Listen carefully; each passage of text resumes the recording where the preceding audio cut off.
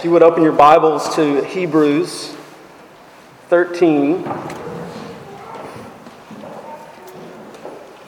We're going to read just two verses there, 20 and 21. If you would stand with me for the reading of God's Word.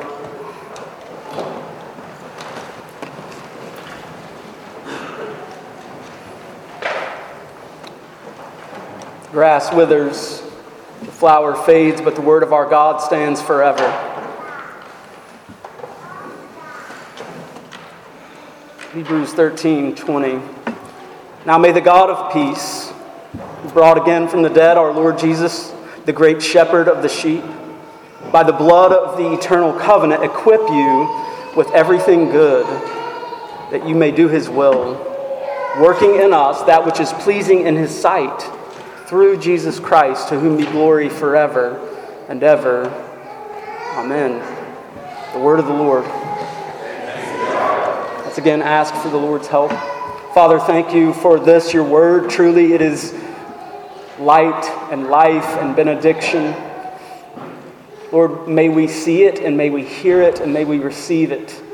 May we receive the blessing that is from you. We pray in Christ's name. Amen. You may be seated.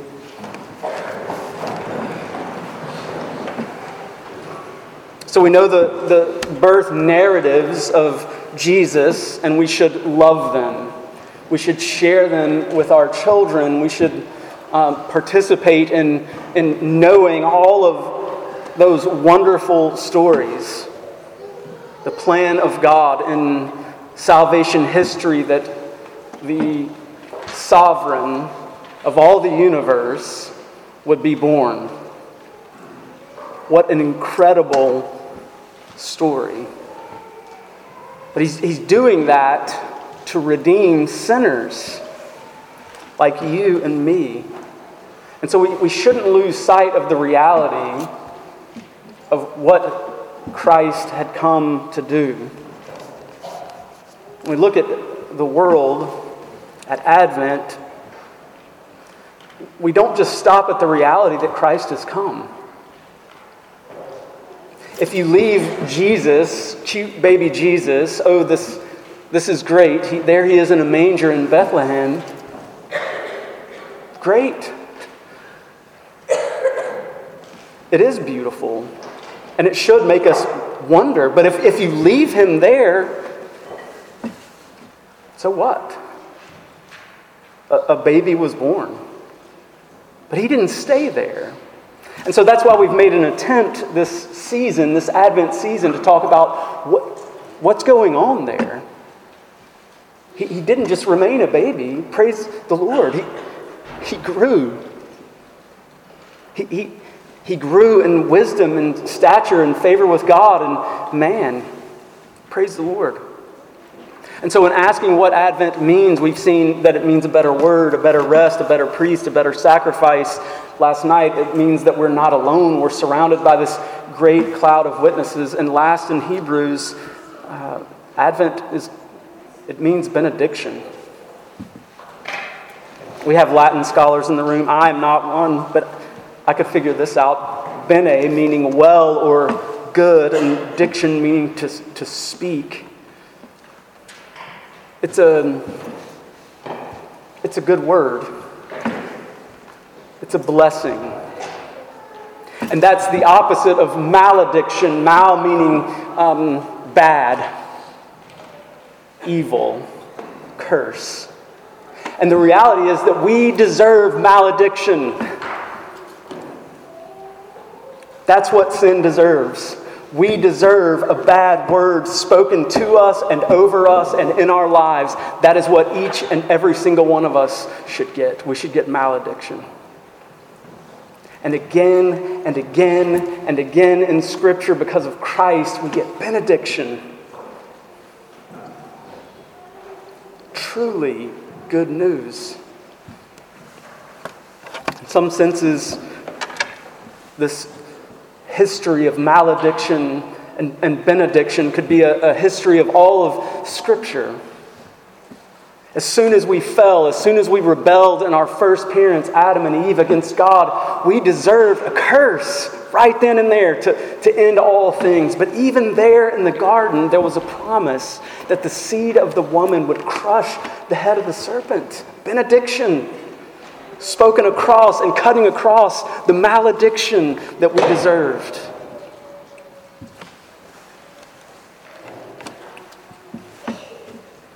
We see this curse all around us. We see it in sickness. We feel it in death. We know, all of us, believer and unbeliever alike in this world, that this world is not the way it's supposed to be. It's not the way it's supposed to be. Malediction, the fall, then Advent. Then the coming of a better word. It's always been promised to the covenant people of God throughout history that he was coming to do something about this malediction. He was coming, God himself was coming to turn malediction into benediction. A bad word, an evil word, into a good word, into blessing. This is the meaning of the birth of Christ. That though we deserve malediction, in him we get benediction. In him we get blessing. This baby born in a stable outside a crowded inn in an out-of-the-way town was born to bring benediction and hope to sinners like you and me. So we'll look at this benediction in a couple of ways. First, what God has done to bring blessing, and second, what it means for the people of God to live in light of this blessing. So first, what he does to bring blessing. Notice how the blessing begins. Now may the God of peace. I love that title for God. 5 times in the New Testament it refers to God as the God of peace. And I think first and foremost we think about our peace, but I think first and foremost we have to apply it to him and him alone. He is a God of peace. He is utterly at peace with himself. Father, Son, Spirit, utterly at peace. I think sometimes, too, we confuse peace with tranquility. That's not it. That's not the idea. Peace is the opposite of hostility and warfare. God is hostile to sin. He cannot tolerate sin in his presence. This is what Advent is about. Though God is the offended party, though we deserve hostility, he sends his only Son into the world. And through Christ, God is making peace with those who believe. Listen to some text. We recited this one last week in our affirmation of faith from Colossians 1. In him, all the fullness of God was pleased to dwell. And through him, that is Christ, to reconcile to himself all things, whether on earth or in heaven, making peace by the blood of his cross. The God of peace. 1 Corinthians 5, all this is from God who through Christ reconciled us to himself and gave us the ministry of reconciliation. That is, in Christ, God was reconciling the world to himself, not counting their trespasses against them, and entrusting to us the message of reconciliation. We have been reconciled. God has made peace through Christ. Ephesians 2, it doesn't get any more plain. It's such a beautiful text. And you were dead in the trespasses and sins in which you once walked, following the course of this world, following the prince of the power of the air, the spirit that is now at work in the sons of disobedience, among whom we all once lived in the passions of our flesh, carrying out the desires of the body and the mind, and were by nature children of wrath, like the rest of mankind. Malediction. A bad word, an evil word. And that is describing every single one of us. But verse 4, but God, being rich in mercy, because of the great love with which he loved us, even when we were dead in our trespasses, made us alive together with Christ. By grace you have been saved. Benediction. Advent means benediction, blessing. The God of peace has come in the flesh. And though we deserved curse, in him we get blessing. As believers, we look forward to and long for glory. Our sin will be no more. Once hostile enemies of God, now friends. How do we live in this time that we have now? We're meant to live as his children. We're meant to live in light of blessing with God. We're meant to live like God has made peace with us. He is not always angry with us. If your good Father gives you good things, how much more your heavenly Father, this God of peace. John 1, but to all who did receive him, who believed in his name, he gave the right to become children of God, who were born not of blood, nor of the will of the flesh, nor of the will of man, but of God. Children. That's what it means for the God of peace to bless us. We live before him as children. The next thing we note about this God who blesses is that we're told God brought again from the dead our Lord Jesus Christ, the great shepherd of the sheep, by the blood of the eternal covenant. These three phrases teach us what it means for God to bring benediction out of malediction. How did he do that? How can the angels come and announce peace on earth with sinners? That's utterly crazy. We deserve no peace. We deserve no blessing. But he goes on in this benediction to tell us how and why. The writer to the Hebrews, first and foremost, puts the resurrection at the head of the ministry of Christ, who brought again from the dead our Lord. The resurrection is central to Christianity. It's central to our faith. That's why again and again and again the New Testament focuses on the resurrection. This writer here says that the Father raised the Son. Jesus says that he himself will take his life up again. Hebrews 8 and 1 Peter 3 say that the Spirit raised Christ from the dead. Is the Bible confused? No, it's saying it's a powerful work of the Trinity. Father, Son, and Spirit raised Christ up from the dead. You might be wondering, what does that have to do with Advent? Why are we talking about the resurrection, Pastor? Get on with it. It's central. It's why he came. If you stop your gaze with this baby in a manger and you never see him in glory, raised from the dead, conquering death, then you are still in your sins. Advent is about a crucified and risen Christ. And Advent means because of his resurrection, we too have the promise of resurrection from the dead.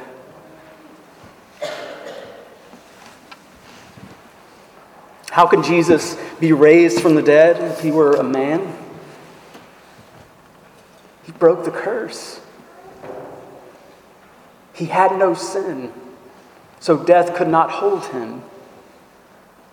And it is in him and in his righteousness, in his death and resurrection, that we have life.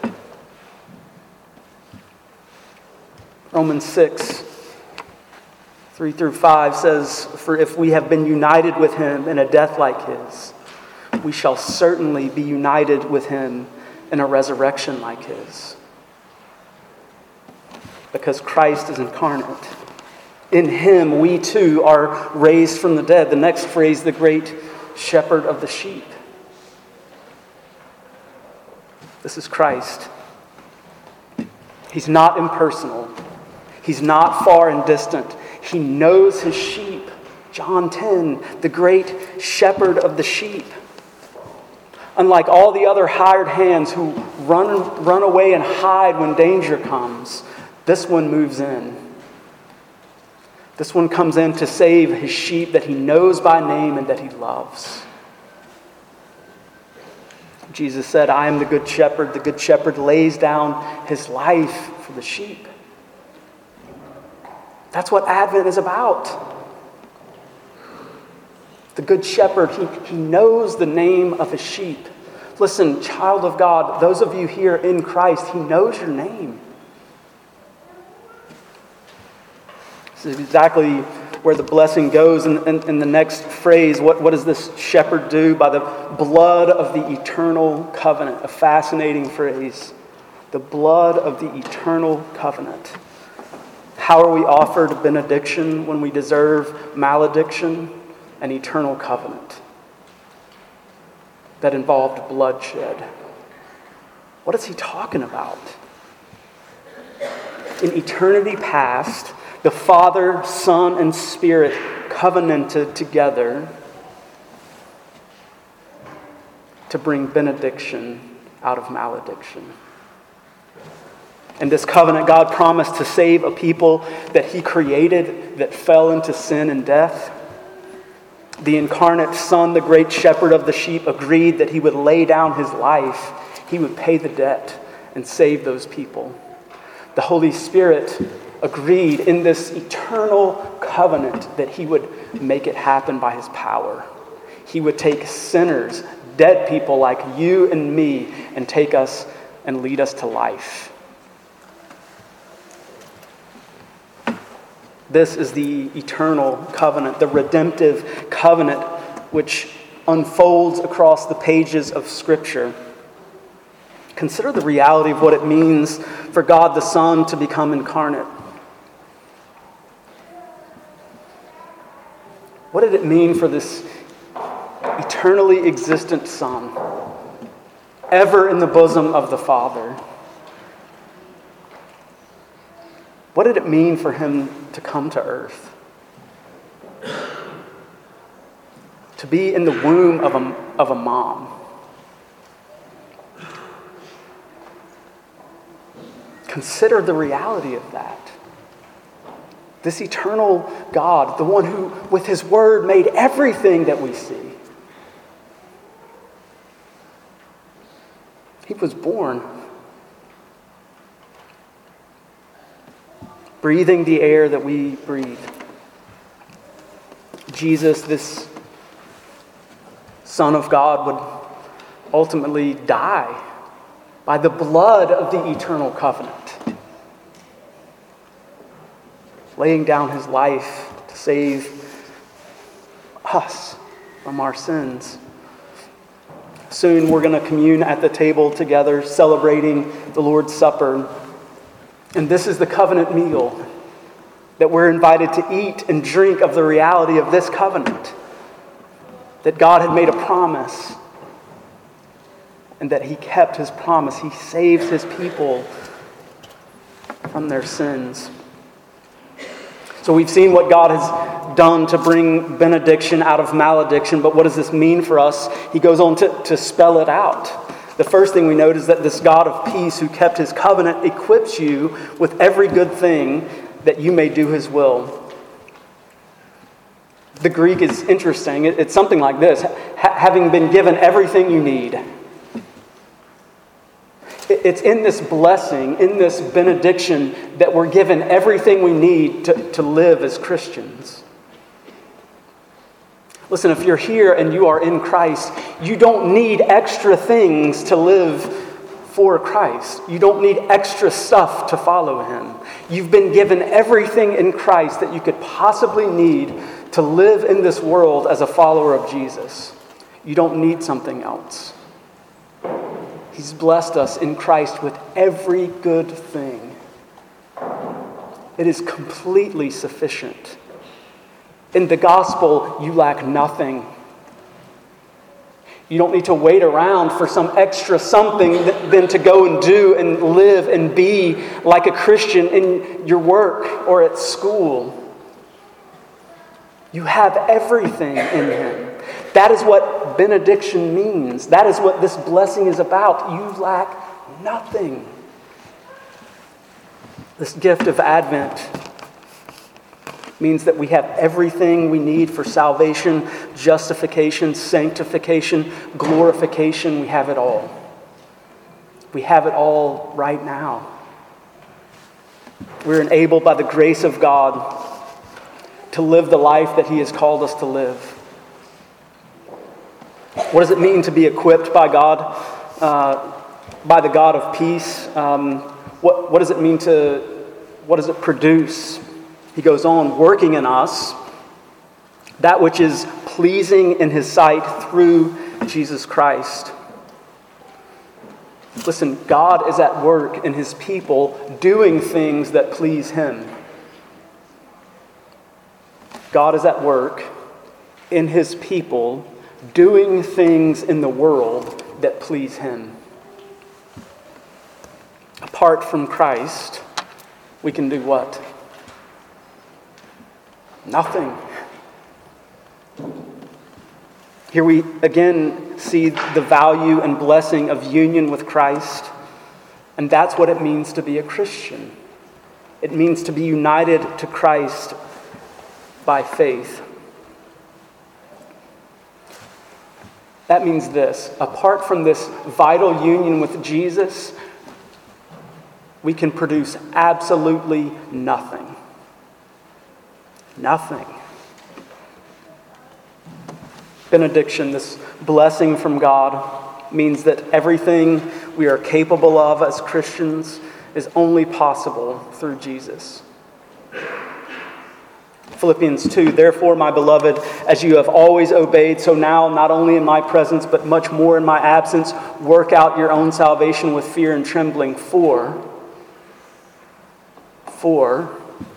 it is God who works in you, both to will and to work for His good pleasure. Child of God, work out your salvation. Knowing this, knowing that you live in benediction, that God is at work in you. That's what Advent means. He is at work in you. We receive the benefit of this blessing and benediction, but who gets the glory? The last statement.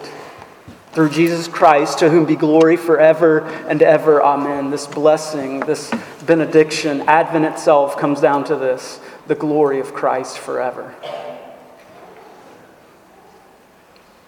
He did not remain a little baby in a stable.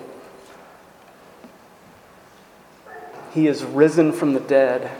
He is ascended, and as we will recite later, he is seated on the right hand of the Father in glory, and from there He will rule and reign the entire universe forever. Please, this Advent, do not leave Him. Yes, absolutely be blown away that He would become a baby. Yes, see that snapshot, but do not leave Him there. He will be glorified in glory forever and ever and ever, and every single knee will bow and every single tongue will confess that He is Lord.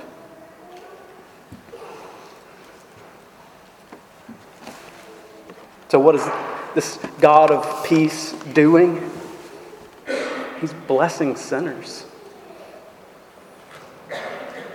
He has turned malediction into benediction and blessing. Through His covenant, he is glorifying the Son. The Father is glorifying the Son forever. That's what Advent is about. Advent means we have a better word, a better rest, a better priest, a better sacrifice. Advent means that though we might be lonely, we are never alone. And Advent means benediction, not malediction.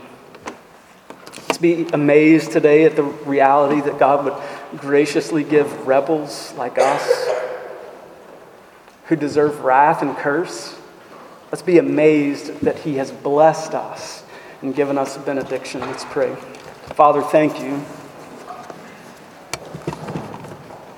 that this story does not end in swaddling cloths and in a manger, nor does it end in cloths of of a body that was wrapped and placed in a grave.